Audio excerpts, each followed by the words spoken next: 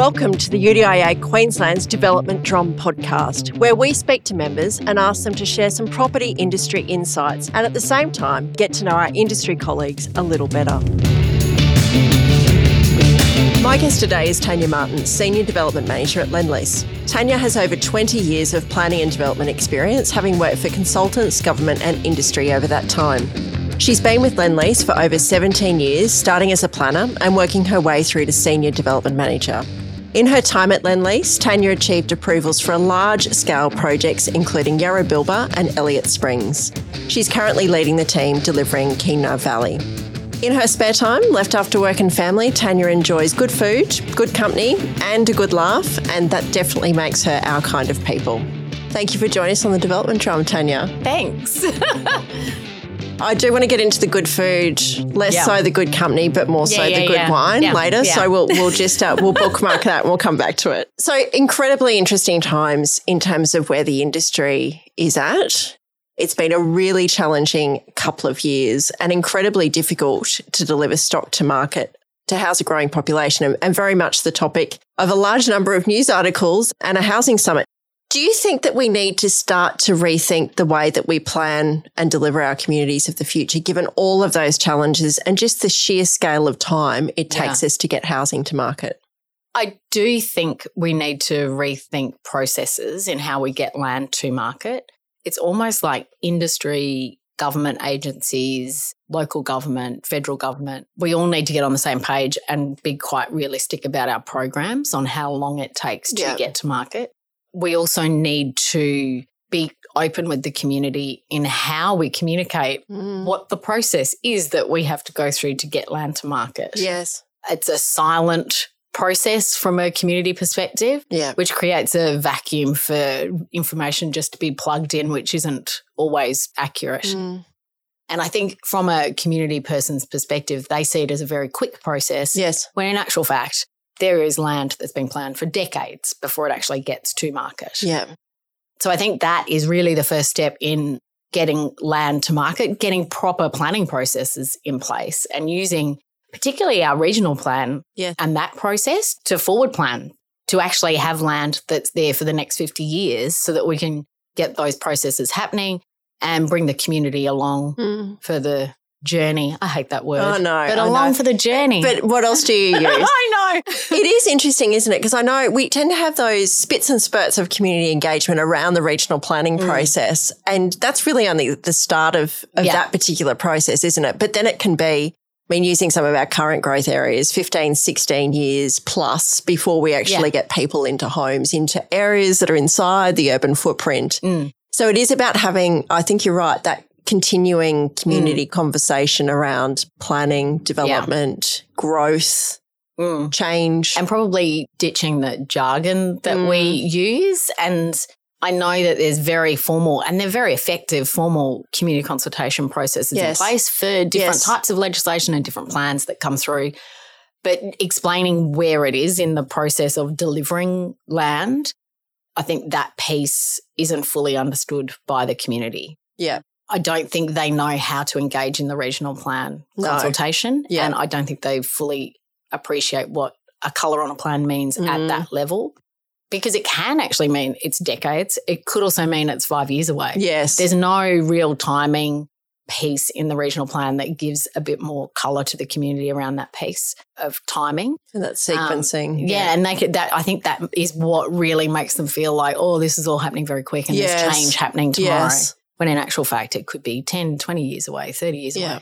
So it's an interesting dilemma that we need to get our head around. Yes, and the media is a big part of that too. Completely, I know speaking to them will often be about a new growth area or a new announcement that's being made at a growth area, and they'll say, they've just discovered the area seemingly, but it might have been in the regional plan for 17, 20 years, but no, it's just been discovered.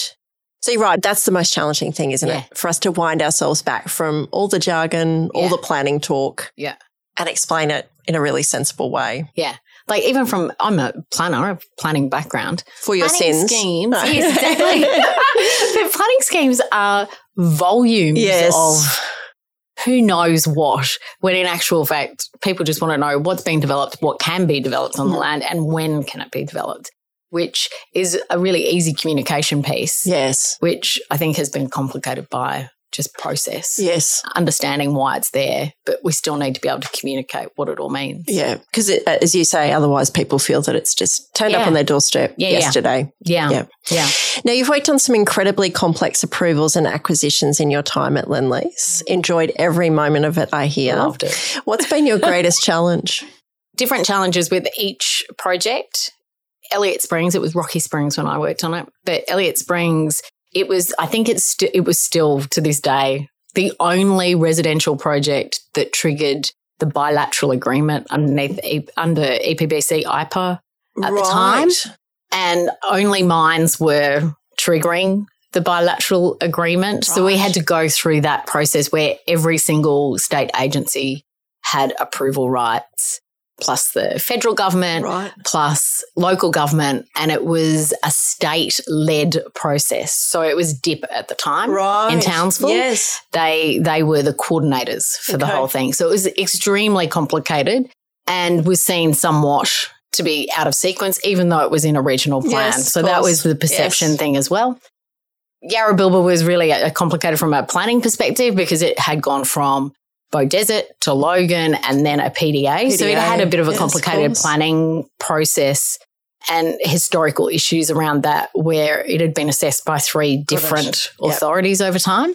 And then Pine Valley, or Kinmar Valley as it's now known, it was really that engagement piece. The community engagement was a really important piece to the project, and getting the community as an advocate for the project was really a key part of our strategy. I don't think we really realised it at the time, but as we started to go through the process, we realised just how important it was. I think that was the big learning curve for us through that assessment process. Knowing that one of your first steps was to get the community on board, or at least aware of the project, was that a bit daunting? It was so scary. Yeah. I even say to all the people I still communicate, which I made lots of really great friends through the process, I've never been more scared in my life. Yeah, it's interesting. It's probably easier dealing with an EPBC process than going out there and knocking on doors and going to people's houses. Yes. Lots of cups of tea, Tanya. Yeah, lots of cups of tea. It was an awesome learning experience. Yes.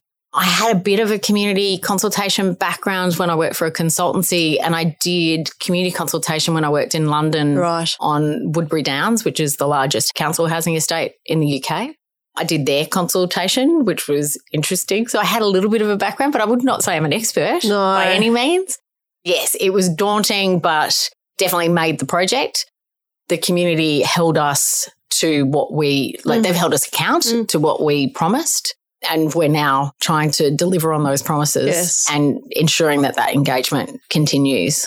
We still talk to them daily sometimes. Yeah, wow. So it is that it's really important to keep them up to date. And I imagine things change through the council approval process, which is part of that loop. And I think we've all, the community and I have become more wise to what we need to communicate. Yes. It became very evident up front that if we weren't both honest through the process, then it would never work. Yeah. So it goes from both sides. You have to give up a little bit of, you have to trust each other no matter what at the beginning. And I think that takes time. But once you've got that, then you can be quite open and say, okay, this issue has come up and here are some possible solutions. What's the best from your perspective? And then everyone knows that you're weighing up lots of perspectives and there is a process. And during that process, do you have to talk to them quite openly about? Yes. Unfortunately, that's just not. So the water park idea is just not feasible on this side. Yeah. You have to walk them through that. Yeah. What's the reaction to that message? Yeah. Luckily, we haven't had too many where we had to say no. The beauty of the Kinmar Valley project was when we started consultation, we had literally just lodged it. So the plan was not finalised by any means. Yeah, which is a great starting point. Yes, I was going to say that was on our side. Yep. We didn't have to worry too much about saying, no, we can't change anything on the plan, because I think that really does make that conversation difficult. So we were able to say, okay, draw on a plan what you think it should be. More often than not, we were able to do that. Mm. It was probably more process, talking everyone through process, that we can't resolve the detail now because we need this approval to be able to get to the next approval to get to the next approval. So the planning process is actually the thing that is the hardest to explain. Yes. Well, it's the hardest to understand too, because everyone wants to know the detail. Yes. But you're just not at that point when you're going through probably the biggest decision of the process. And then when you know the detail, you don't want to know the detail. Yeah. That's right. Yeah, exactly. Now, you spent some time working in the UK in the public sector, and you briefly mentioned that. Has that experience been important in terms of your career? I don't think it did anything for my career. Right. But it was by far the most fun I've ever had. Yeah. So how long were you over there? So I actually went to Cardiff Uni and finished my postgrad in planning and urban design over there. And it was really just my way to get overseas, to be honest. Yeah. And there was a lecturer. I was foolish to finish mine in Brisbane. So lesson learned. Someone gave me a scholarship, so I went to Cardiff. Great. Yeah. Sounds tough. Well, that's a way of paying for a ticket overseas. Yes, I finished my degree, then came back to get my visa, went back, and it was like I worked for London Borough of Hackney.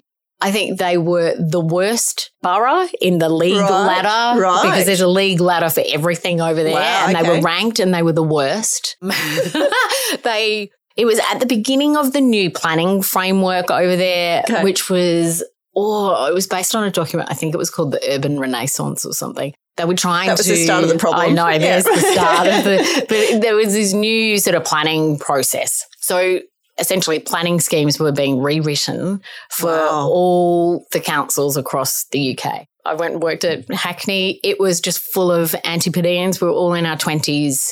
We were all on contract. We had no responsibilities. Right. And it was by far the best time I've ever had. I bet. Yeah. But we got to, so I actually worked with a couple of guys that used to work at Redlands. And so there was a bit of a Brisbane crew. Yes. And we were all in policy. So I think I wrote their sustainability appraisal tool. Great. Excellent. Yep. I did community consultation on the Woodbury Down action plan and still have a letter from Ken Livingstone telling me how much of a bad planner I was. Well, there you go. Even though, and it was about the document, I didn't write the document. So I still have that letter because I think that's the best letter I've ever received. Yeah. It's only up from there. Yeah. But it was really interesting. I was in charge of community consultation on this action plan, which was, there were literally houses, like there were these buildings and you could see the floor downstairs. They were falling apart and they had them filled with people that were obviously quite vulnerable, but just a really mash of different cultures as well. So we did consultation there was a very big Orthodox Jew community there. Yeah. So we had to do separate community consultation activities for them. I had to do separate sort of female-male sessions. Wow. It was really, really interesting. We had a shop front. There was like an off-license and a convenience store and me in a shop front for 2 months. Incredible. Yeah. So it was a lot of fun. So how long were you over there? 18 months. Okay. I think in total, yeah. Was weather a factor there? I hear you can generally only survive 2 UK winters. No. Actually, my then boyfriend, now husband, had come back 2 days after I arrived there. Oh, wow. I was sort of on borrowed time the whole time I was there. So that's what brought you back to Brisbane? Yeah. I think my brother was getting married or something. Yes. So that was really the date. I thought, okay, I'll be home then. It's time. What aspects of your current role do you find most rewarding and most challenging? So the most rewarding, I like the conversion of projects because people sort of leave you alone. It's usually a small team of people and it's all about problem solving. Yes. And you've really got to think on your feet. I like that aspect of it and I find it very rewarding. When it came to the Kinmar Valley process, I found the community engagement piece really rewarding because it's really the first time I'd gone into a process where we didn't have a plan that was locked in. So it actually was a two-way street, whereas in the past I've gone to the community with a plan and said, do you like it? Yes. No? Oh, well. And it's more planning documents that I've done that sort of work around. Yes, having that input and seeing obvious upside in the project in terms of design outcome because of their input. That's amazing. Yeah. To be able to reflect on it and say you've actually made the project better. Yeah. And even when it came to finding environmental offsets, and they always said make sure it's local, So we were able to do things like that. They basically gave us the criteria and then it was up to us to go and solve the problem. Yeah, incredible. So that's the most rewarding. Did you say what was the most challenging? Just trying to get things done. Yeah. Yeah. It is mad out there at the moment. Yeah. I feel for the consultants because they won't listen to this, will they? No, not at all. None of them. So there is Name a names, lot let's happening. go. There is a lot happening. And I just think they mustn't be sleeping. Yeah. Because, it is. The pace is incredible. Yeah, we're in a real crunch, aren't we? Yeah. I mean, it's, as you say, the pace in terms of trying to get product to market and get your way through all of the processes, all of the things that need to be done. Yeah. And all the time in a fairly constrained labour market. Yeah. Yes, just trying to find people. It's so difficult. It's incredibly difficult, challenging. Yeah. So hopefully it does settle down a bit by the end of this year and it's a little bit more normal in FY20. Well, we hope so. FY24. We hope so. The year of 2 elections. Excellent. Everything won't be normal at all. Be a different type of normal. When I think of Tanya Martin, I always think really large-scale complex projects. Yeah. Problem-solving skills to the max. What do you think now when you drive past places like Yarrabilba, or you might not drive past Elliott Springs, but when you go to Townsville to see just what's been delivered on the ground now following a fairly long approvals process? Yeah.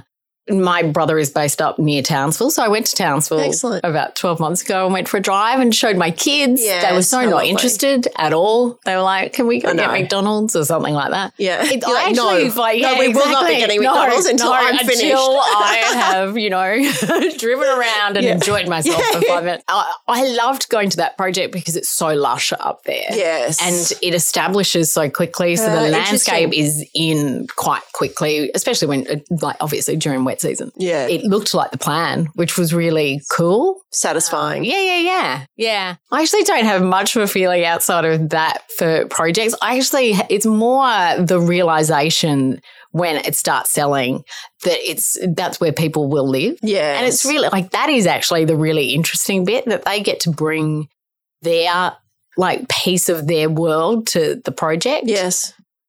And it's like a little patchwork of people and their lives. We really just put the roads in and, try and deliver as much amenity as possible. Yeah. I also think during COVID, the burbs became so important again, which is another really interesting question we all need to be asking ourselves during regional planning review is that will no doubt continue because that's people's homes. Yes. We, of course, want all the, hype and activity of a CBD and having really interesting cultural spaces. But I think that place where people live became quite important during COVID and it was yet again a focus for people. So I quite like the idea of the love affair with suburbia. Yes. It's pretty cool. I grew up in the middle of nowhere, so I've never really encountered suburbia. Whereabouts?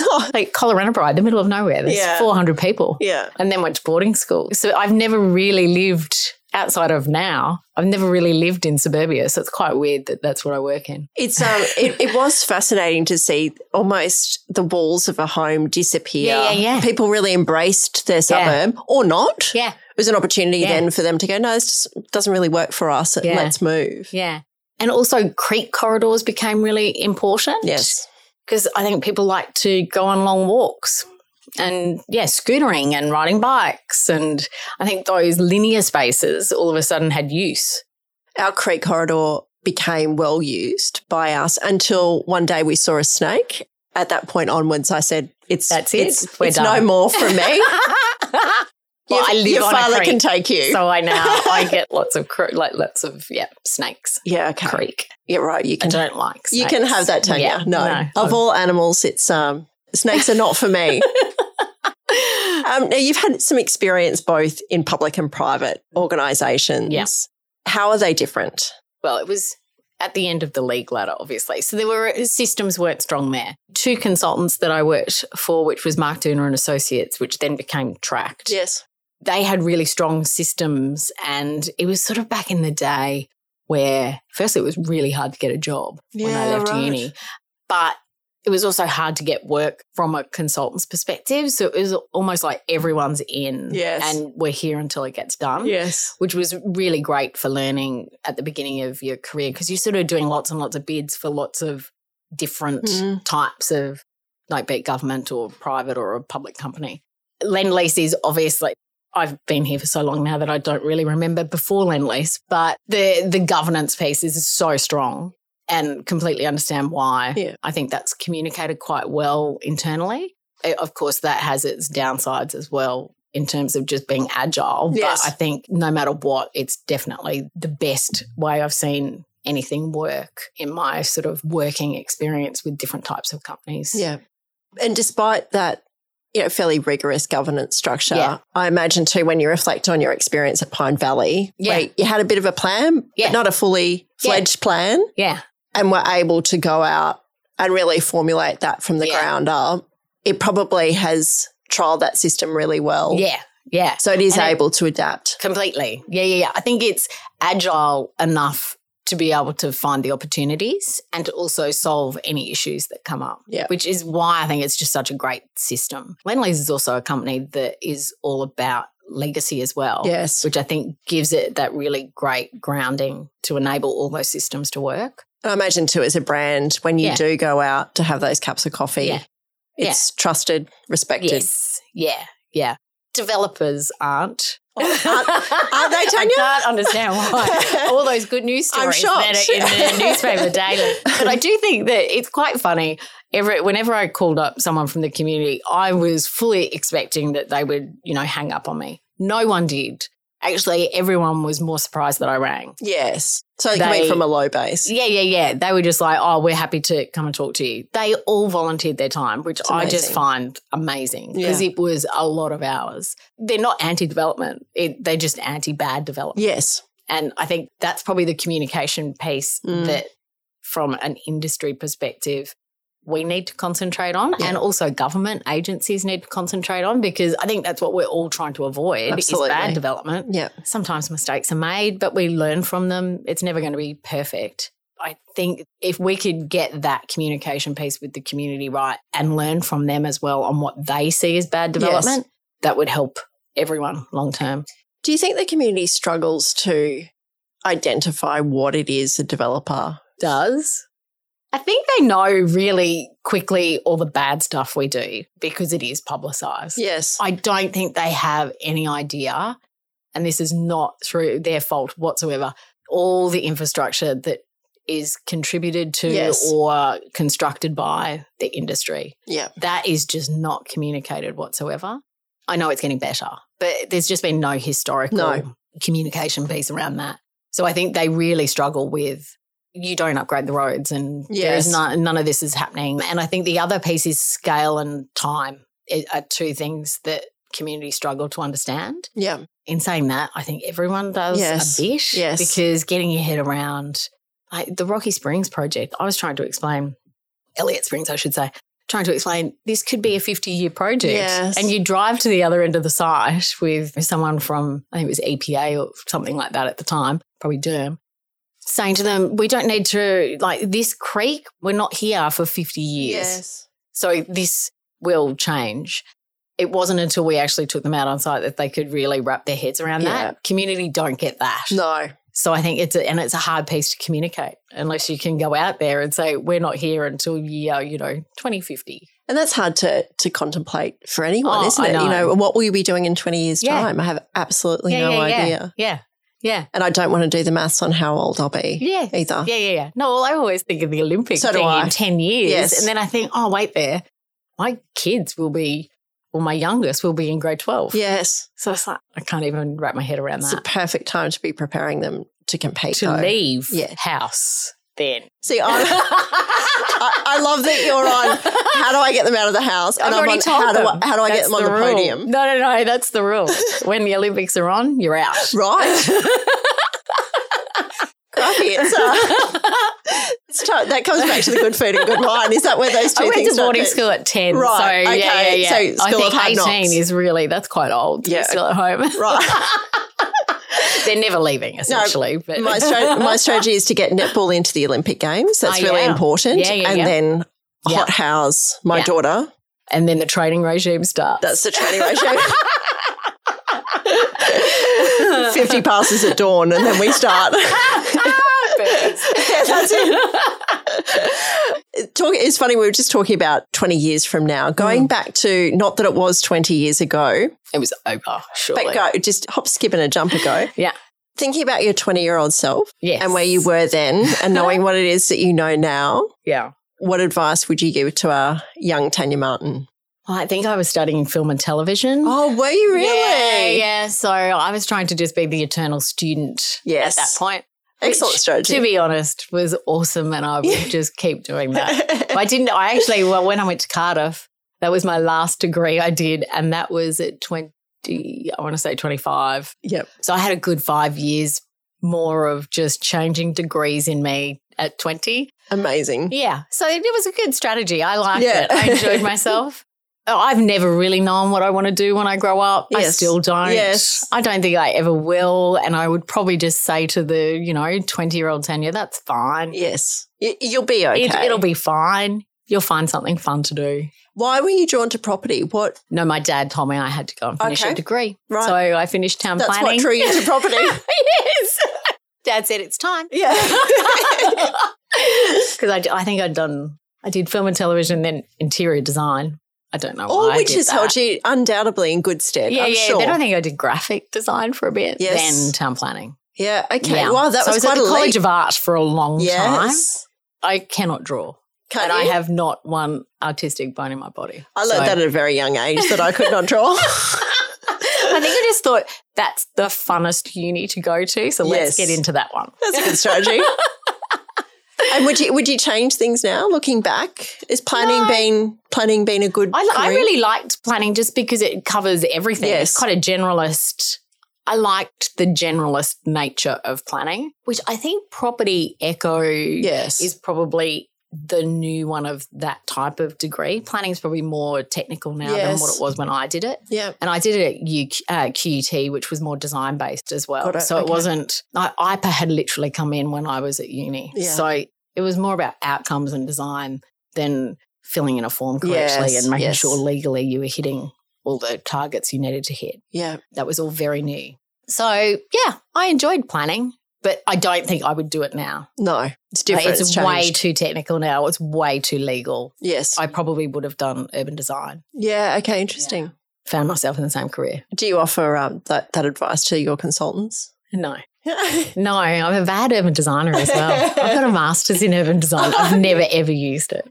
Using it every day, I'm sure. Mind you, I will have consultants, if they listen to this, they will call me and say, no, you email us in the middle of the night with ideas. Yeah, of course. But only the good ideas, Tanya. Only the good ideas I send through. Yeah. Well, I'm sure that I think the property industry is very glad that you stuck with planning and that you continued to tackle all of those big projects. So it's been absolutely wonderful having you on the development drum today, Tanya. Thank you for your time. Thank you for listening to the UDIA Queensland's Development Drum podcast. It's been an absolute pleasure having you with us. Remember to rate and review this show on your favourite podcast app. While you're there, please make sure you click subscribe so you don't miss an episode.